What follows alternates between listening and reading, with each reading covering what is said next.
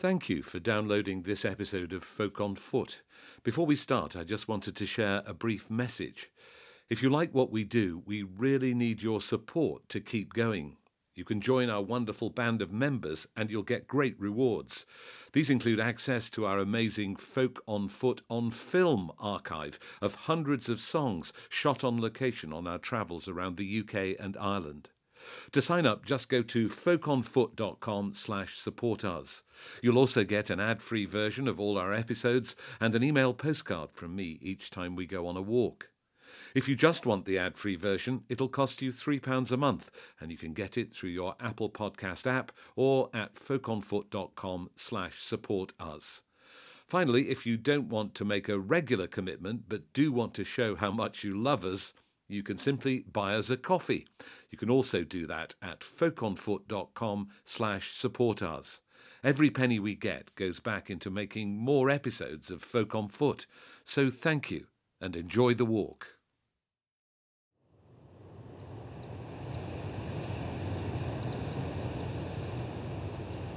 I have to say, I find myself really drawn to places that seem like you can't go on any further, places where you're at the edge of the land. And I heard that there was this album called Edge of the Land by a guitarist and songwriter and singer called Katie Spencer. And it was set in East Yorkshire, where she comes from.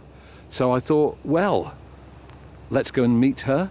And she said, I'm going to take you to the most extraordinary landscape.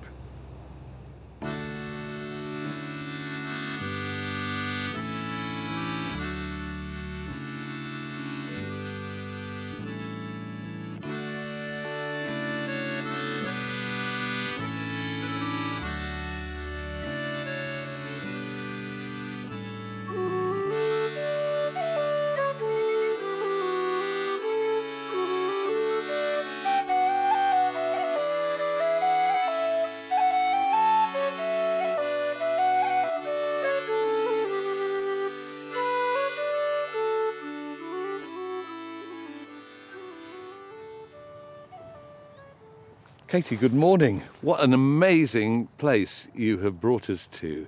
Just tell me where I am. Good morning. It's a treat to be here. We're on the Spurn Point, which is the peninsula that kind of wraps around the mouth of the Humber estuary. So when we're looking down the peninsula, we have the North Sea on our left and the River Humber on our right.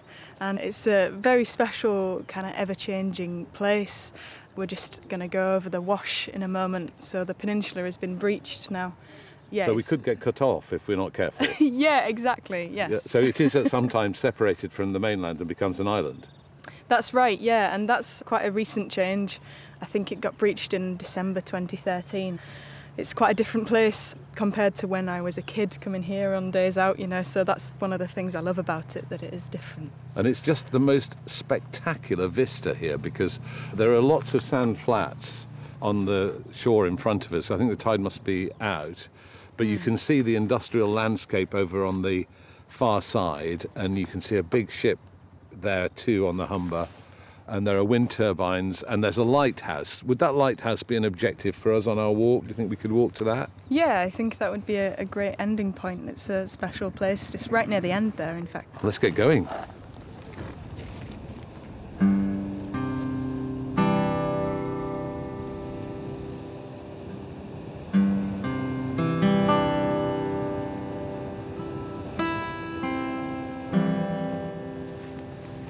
So when did you first come here? I first came here when I was very young, I think probably about 8 years old. It was actually a destination that my mum used to come to on holiday. I think one of her grandparents had a caravan on the coast there, which has probably since disappeared, but just really fell in love with it because it's obviously like nowhere else I'd been before, and it feels very kind of eerie at times. This is a beautiful sunny day today, so we're seeing it in a great light, but sometimes it can be quite spooky.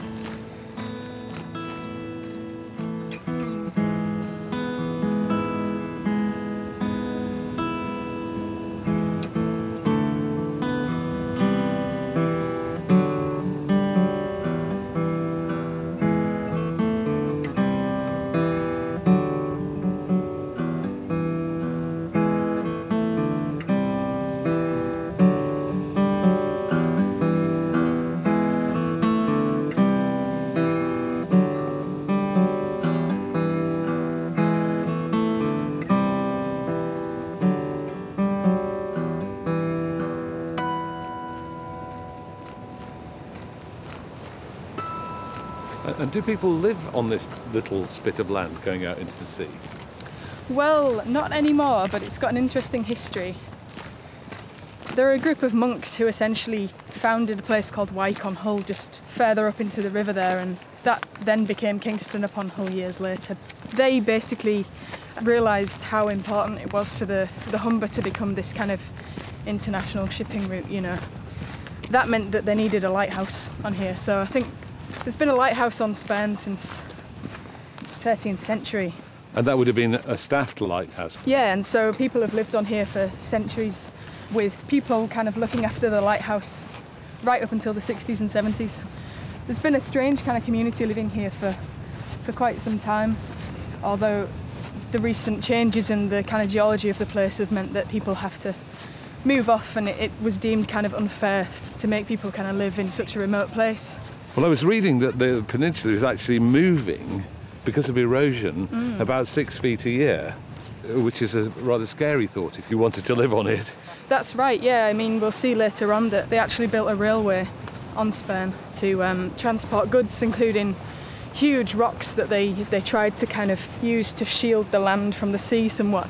And so, yeah, it's a really interesting place for thinking about the relationship that people have with this kind of wild landscape. You know, you try and tame it, but it's kind of impossible, and because it is shifting so much with the boulder clay just being dragged away all the time, you know. And there's a funny story about a lieutenant in the First World War. He came down here and he decided it was a good idea to bring his very swish, fancy sports car with him, and they actually fitted railway wheels to this sports car.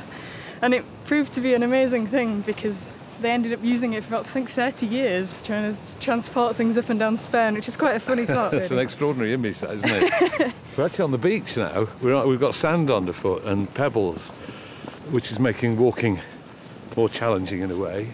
But I wonder if you might sing a song, because I think you've written a song inspired by this place. Yeah, that's right. I've written a song called The Edge of the Land, which is the title track to my second album that was out last year. It's really inspired by this landscape and that feeling of being at the edge, and how that kind of informs people's lives around here and the relationship that we have with the landscape. It was initially a song that I was asked to write by a festival that's held in Hull every year called the Freedom Festival. They asked me to kind of celebrate the city, but also to think about its kind of maritime connections. I remember sort of feeling quite daunted, you know, by the thought of trying to fit in so many memories and feelings into a song, but it ended up being a really wonderful thing. I sort of used this jumping off point of this beautiful book of photographs by Faye Godwin. She created this collection called The Edge of the Land, and she came to Spurn and took some beautiful photographs, and quite brutal actually. I mean, you can imagine how bleak this could be on a cold, wet That's right. day. And again, that thing of being on the edge of the land, that sense of we've reached the edge, there's no further that we can go here. We've got the sea on our left and the Humber on our right, and we're on a very narrow spit of land. This would be a lovely place. There's actually the edge of a road here that's collapsed into the beach. This would be a lovely place for you to sing if you wouldn't mind. Wonderful, yeah.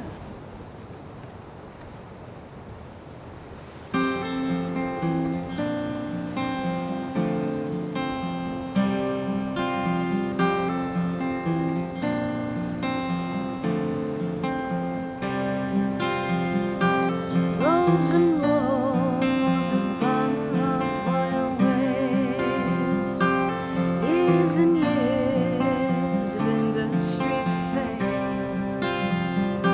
Attack a shoreline where a shipwreck once lay.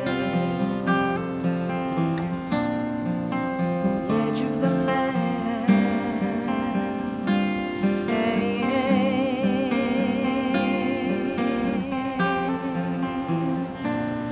Decades of daily strife, fisherman's pride, and hand-scarved wives.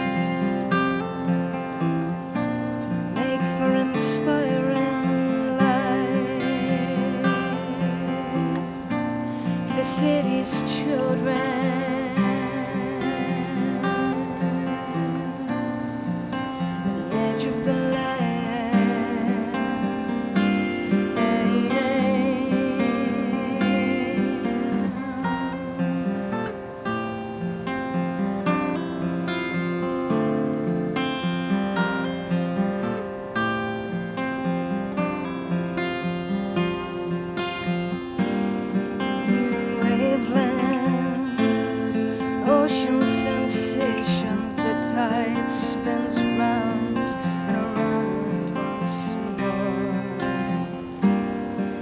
Departures, new arrivals, culture breathes at the shoreline.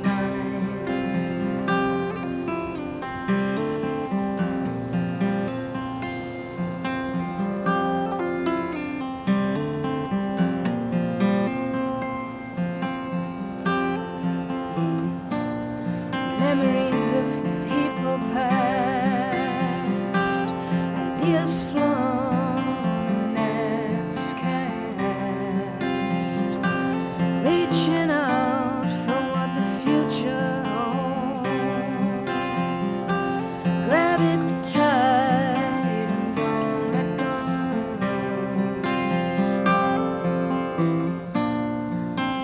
Edge of the land.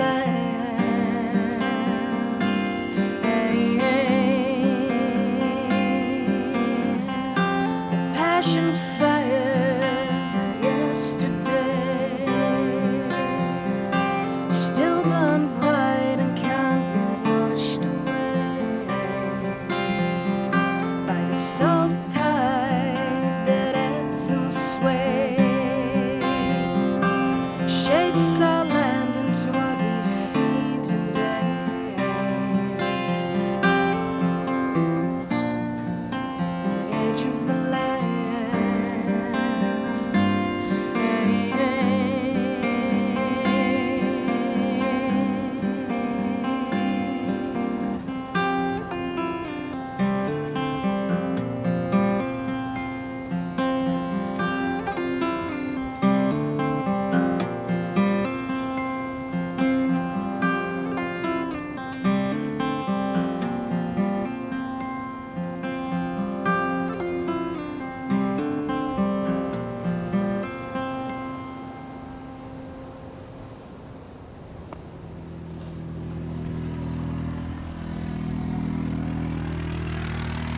At first I thought that was a seal, but it's just a balloon, which is actually really sad. Oh yeah, somebody's birthday balloons escaped, isn't it? Yeah. Right, come on, let's get Yeah. moving. It's cold.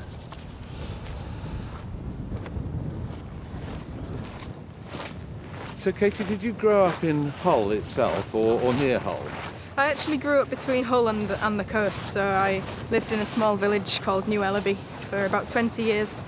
The closest seaside town was Hornsea, so I've always lived very close to the edge, I suppose, but then Hull was the nearest city, so I have a lot of family from there and have quite a strong connection to the place, really, because it's where a lot of my early memories are kind of founded, I suppose. Yes, and what are those early memories, and do they involve music?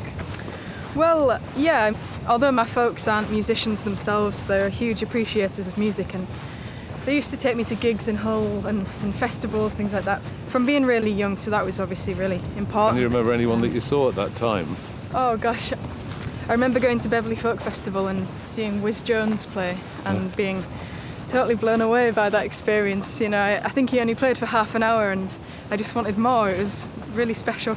So the guitar was already a thing. The guitar was starting to spark your interest.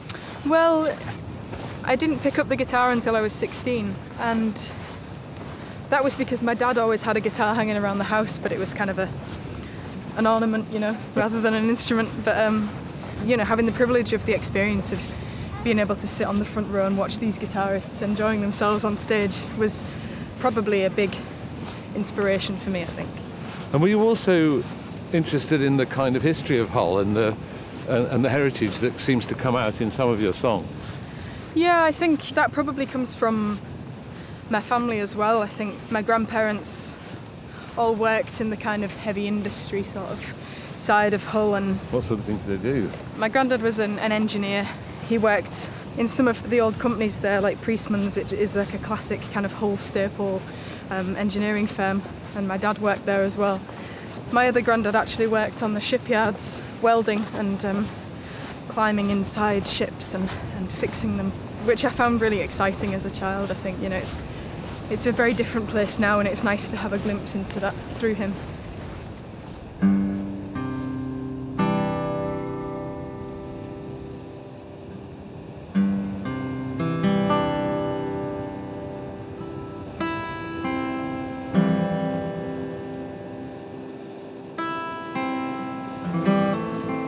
And did they tell you stories of the industrial past of Hull?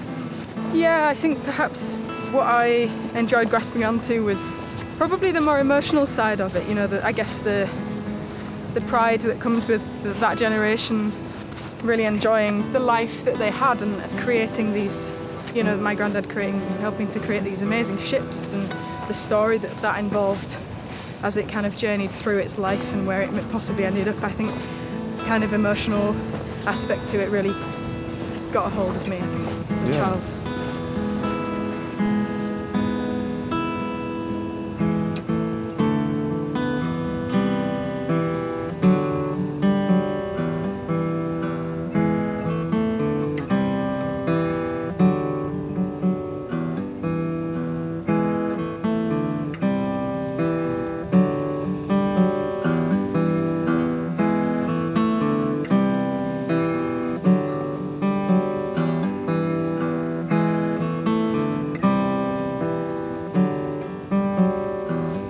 I think there's you did some instrumental music which was for a film about the history of this area, didn't you? Can you tell us about that? Yeah, that's right. That was quite a recent project. I was commissioned to write a piece of music by the Yorkshire Film Archive and the Freedom Festival for this really wonderful archive footage, and I got assigned this piece of footage which followed the building of this ship in Beverley. And I think the chances are quite high that my granddad worked on that ship, which is really special. It's called Sterling Ash.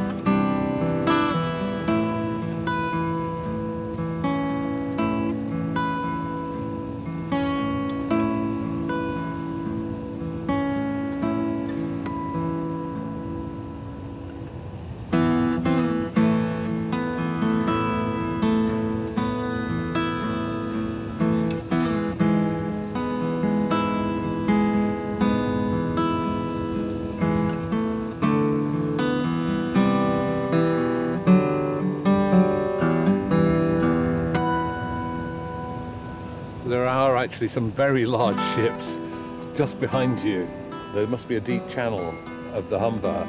And there's two very large ships sailing at your back as you stand with your guitar. It could be a lovely image. Yeah, I think they're coming out of the port of Immingham over there in Lincolnshire. It's interesting to watch them when you're at the end of Spurn. It feels like you could reach out and touch them. They come so close sometimes.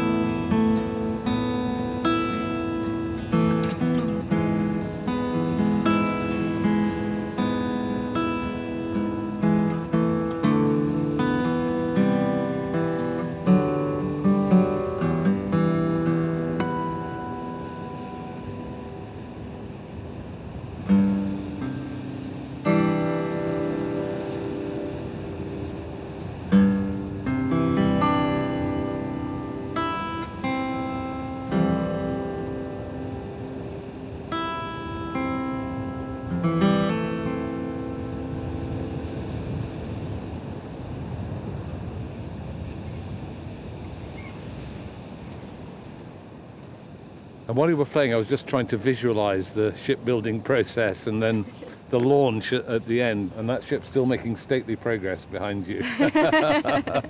and we should just say where we are, because we're still on this spit of land, which is mostly sand to our left, but on our right, it's quite a very flat I should say, extremely flat, so you can see a long way. But there's pebbles, and then there's bits of concrete and bits of building. Yeah, there seems to be a part of a brick wall that's washed up, and it's been eroded slightly by the sea. It's interesting thinking about the people who might have lived here as well. You know, lighthouse men and their families lived here for centuries, and then they were later joined by people who worked the lifeboat station down at the end. And the interesting thing about that, and I think it sort of illustrates how stark it is around here, the RNLI crew are actually the only kind of full-time crew in the UK, professional paid posts here, and that's because it's so dangerous, I suppose. And so remote. Absolutely, and so years ago, the lighthousemen and the people who manned the lifeboats all lived here with their families, and actually they even built a little school for the children on Spurn, and obviously a pub as well, naturally. But it must have been quite a bleak time in the winter here, because you're totally exposed on all sides, so I imagine the weather just blows in, and it could have been pretty tough living here. That's right. I think actually the lighthouse that we're going to go and see later, the lighthousemen who looked after that one, they lived in the remains of the old one, and that had some kind of sea defences built around it, and they actually put their house in the middle of those sea defences to try and mitigate some of that. But yeah, it must have been such a bleak life. Because it's a sunny day now, but the wind's definitely whistling in, so I don't know if your fingers are getting cold, but it is quite chilly, isn't it? Let's keep walking. Great.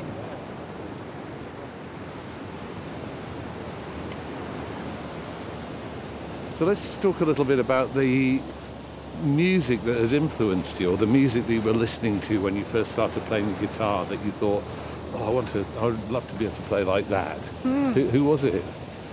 I suppose it was a combination of people, but they all probably came from the similar late 60s, early 70s kind of folk revival sound. The singer-songwriters.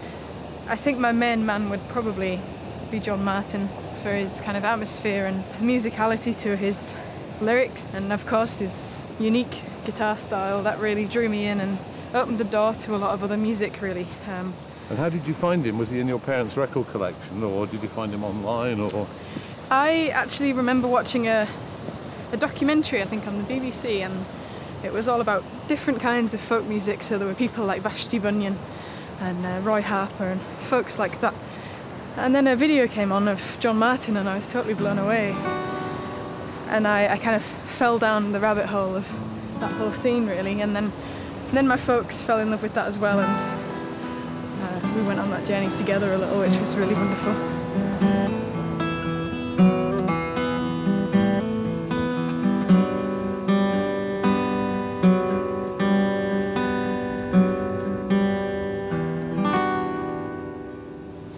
And was music as a career something that you decided on pretty early on, or was it something that came later?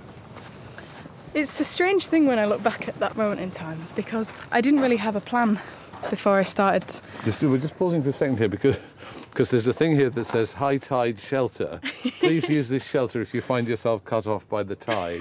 And then there's another rather bigger sign in red letters that says, have you left enough time to return before high tide? So is this where it gets cut off? That's right. So the bit that we've just crossed over, the wash there, that's where the tide breaches and it becomes a tidal island, and we would be stuck here. What are you thinking? Just looking out to sea now, the tide looks quite a long way out, but what are you thinking if we would we need to find shelter in this? Hopefully not. It's not very big, is it? But no. It's like a bus shelter made of wood. Well, let's keep going then. Let's keep going with confidence. So you were talking about taking a decision to become a professional musician. So was music always a career that you considered, or was it something that came later? Yeah, absolutely not really. It's a strange thing when I think back to that time. I was at college, I was 18, and I didn't really have much of a plan. I'd always kind of tried hard at school, and done all of that, and then I didn't have this feeling that I wanted to go to uni or anything like that. But I'd been playing guitar for a couple of years by that point and really enjoying it. And I just started to kind of, I was very grateful and very, very privileged to have the support from my parents to go and explore that world a bit more, and I would just play as much as I could, really, with their support.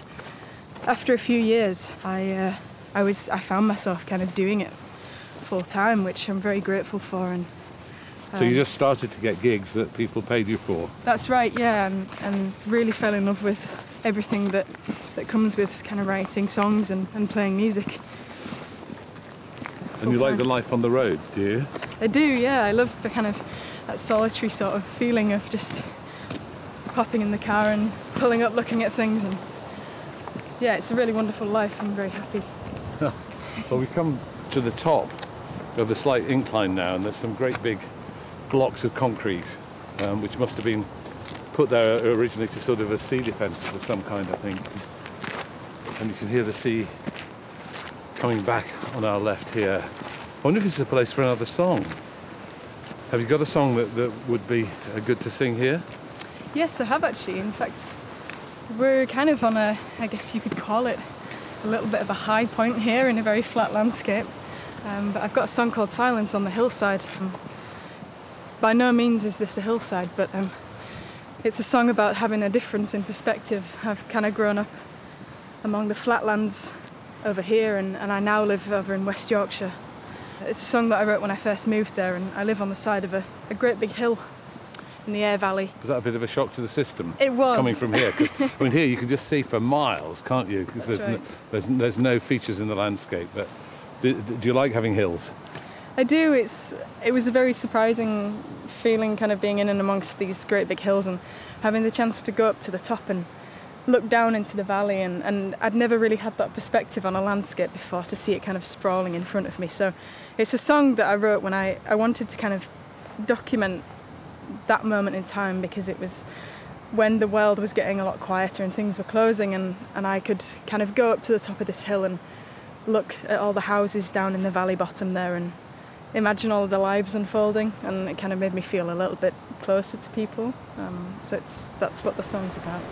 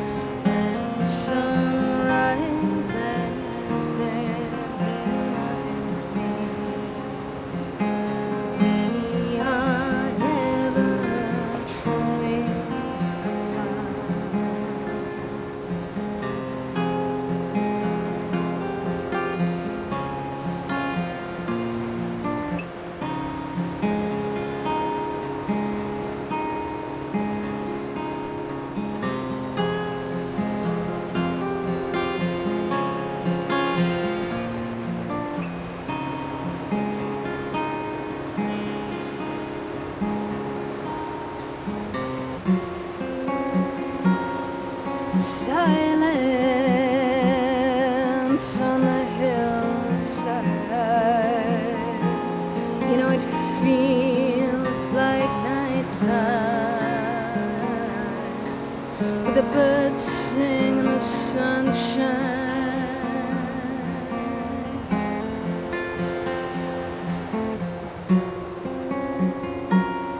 It's deserted down in the valley. People with family sharing quiet stories at all.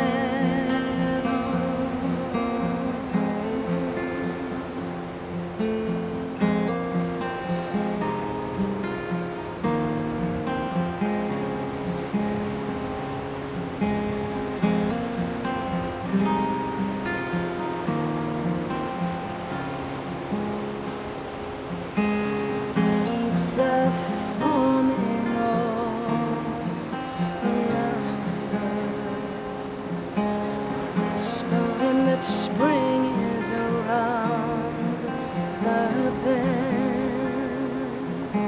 Time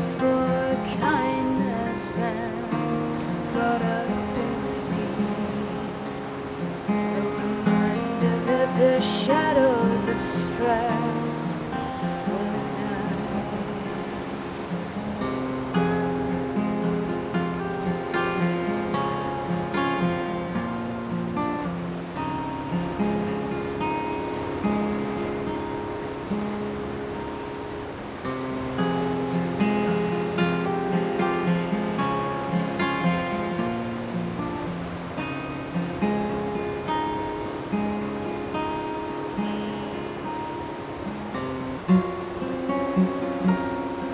Silence on the hillside. You know, it feels like nighttime, but the birds still sing and the sun still shines.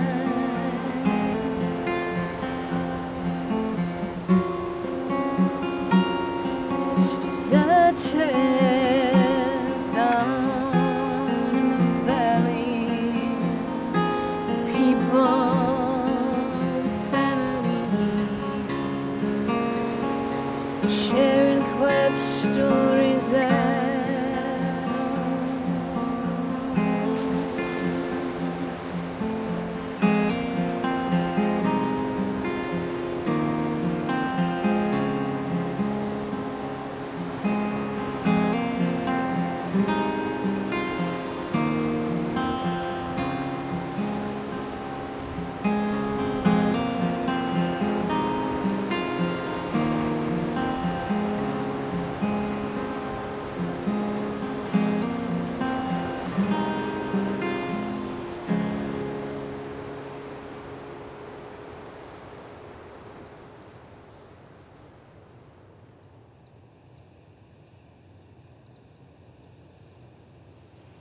So between us and the sea now, there's this bank covered in grasses and plants, but facing the other way we can see the sand flats, and it's much quieter here. We're sort of sheltered from the waves, aren't we, and the wind on this side. North Sea, yeah.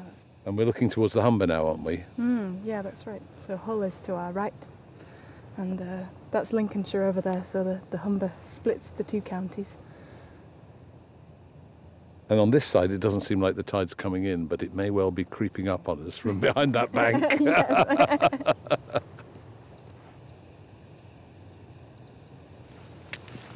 mean, this must be a great place, Katie, for wildlife, for particularly bird life, isn't it?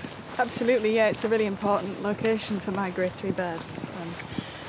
Thousands of people come here to witness the thousands of birds land here, and they're so exhausted that you can just walk through them and amongst them. There are also lots of deer on Spurn as well. As you can probably tell, there seem to be kind of different zones within. It's very different here because we're this. now surrounded by some grasses and some plant life, aren't we, here, where it was very barren before. That's so right. it seems as though the plant life might be quite interesting here as well.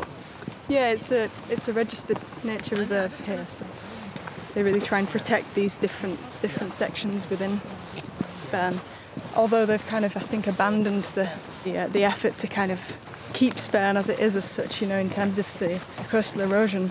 They're really trying to protect the wildlife that's on it.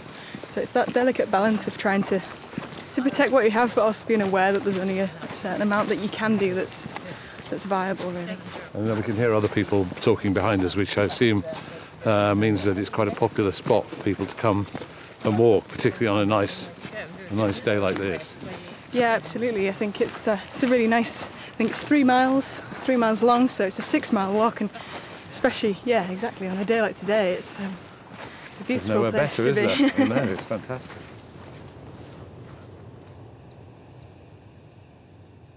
Well, this looks like gorse here by the side of the path, and there's strange sort of formations on the top of the gorse there. What do you think those are? Yeah, they look like some kind of cocoon or something. They've been wrapped in something very fine, and there are lots of tiny things making small movements around. Yeah, it looks like cotton wool actually, wrapped round some of the branches. Thousands of caterpillars inside. Do you think? Something. Yeah. Oh, this is going to be alive with butterflies just here, isn't it? Yeah, there are lots of these little pockets that I can see now, all over the gorse. Oh yeah, there's some over there as well, isn't there? Yeah. What's wonderful, Katie, is that the landscape just keeps changing as we walk down this narrow spit of land. And so we're approaching the black and white striped lighthouse, and a beach has opened up on our right, and I can see a pier which is sticking out from the far end of the point here. And there's some cows, some cattle, Highland cattle on our left. Yeah. Because there's a bit of green between us and the sea on our left, and the water's coming in now on our right. Yeah. But it just changes, doesn't it? It does. I think that's what I fell in love with as a child. This feeling that you can walk only 2 or 3 miles and experience so many different landscapes within that, and you never quite know what you're going to find around the corner, which is really kind of inspiring. I suppose that's why I kind of write a lot of music inspired by this sort of a landscape, because it is very intriguing. And what are you getting inspiration from at the moment? What's your new project? well, I'm very excited at the moment because I'm just waiting on a guitar to be made. An amazing luthier in North Yorkshire called Tom Sands is currently building a guitar for me, which I'm very lucky to say. And this guitar is, we went down and we went to choose the woods, and we've chosen some ancient English Fenland black oak, which is over 5,000 years old, and it's been sunk. And quite often farmers around in Norfolk plough up these great big ancient pieces of oak. And Tom is creating a guitar for me out of that wood, and also some ancient Sinker cypress from North Carolina. And so there's this kind of really interesting ancient feel to this guitar, and I'm really intrigued to kind of write some songs that are inspired by this kind of disappearing nature of the Holderness coast, just further up from where the Fenland oak is from. And I think there are supposed to be about 29 villages that have disappeared just off the Holderness coast since Roman times, which is quite a number really, and I just want to sort of write some songs in that theme really with this guitar. So that's what I'm focusing on in the next few months, just thinking about this. And I wonder if you're going to be able to sort of just draw something out of that wood, because to have wood of that antiquity under your fingertips would be inspiring in itself, wouldn't it? Yeah, I think it's going to be quite a magical instrument in the end, and it's very intriguing to think about the music that might be made on it over the years, and think about the life that it's already had. So we're right underneath the lighthouse now, and it's an imposing structure, painted in bands of black and white, and with the big light at the top. Presumably they don't use the lighthouses anymore because navigation's improved so much. That's right. This lighthouse is actually now a museum that you can visit every so often. It was built in the late 1800s. Yeah, and there's some people having a picnic outside it, look. I wonder if you might sing for us here. Have you got a final song for us? Yeah, I've got a song called Shannon Road, which is a song celebrating the city. It's just really a kind of collection of memories from my time. Hull? Yeah, my time spent growing up in Hull with my grandma on Shannon Road.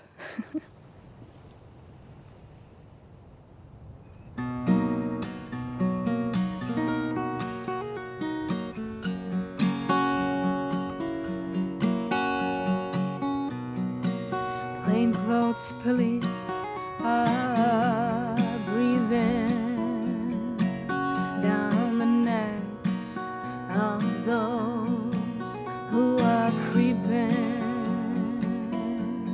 and I'm driving away from Saturday night, and I'm going past the dark street again tomorrow night.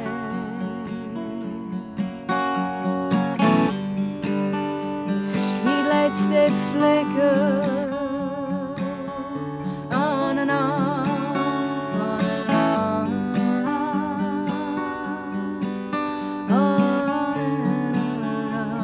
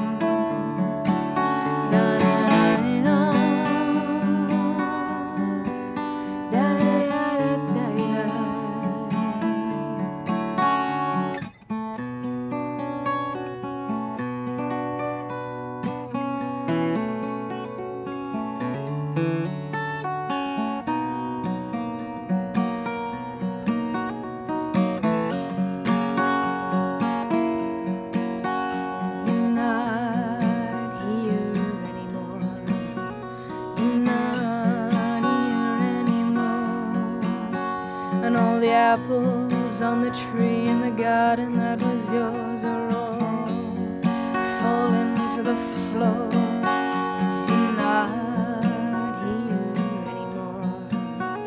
You're not here anymore. But the streetlights, they still flicker on and off, on and on,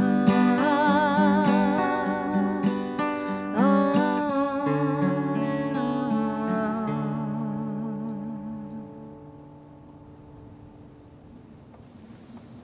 Casey, that was fantastic. Thank you so much. It's such a nostalgic song, isn't it, really? Do you feel a nostalgia for Hull now you're looking at it back from West Yorkshire? Yeah, I do, in fact. I read a book recently which was Julian Green's memoir of his time in Paris, and I remember him writing in there that he said when you move away from somewhere you can kind of see it with a different clarity, and a lot of these songs I wrote when I moved to West Yorkshire, and I was able to kind of view this landscape in such a kind of crystallised way. I don't think I would have perhaps been able to write the songs had I been in the location. Mm-hmm. Well, it's been amazing to come to this place with you today, not just to hear your beautiful songs, but to see this extraordinary landscape. Thank you so much for bringing us. Thank you, it's been a real treat to explore.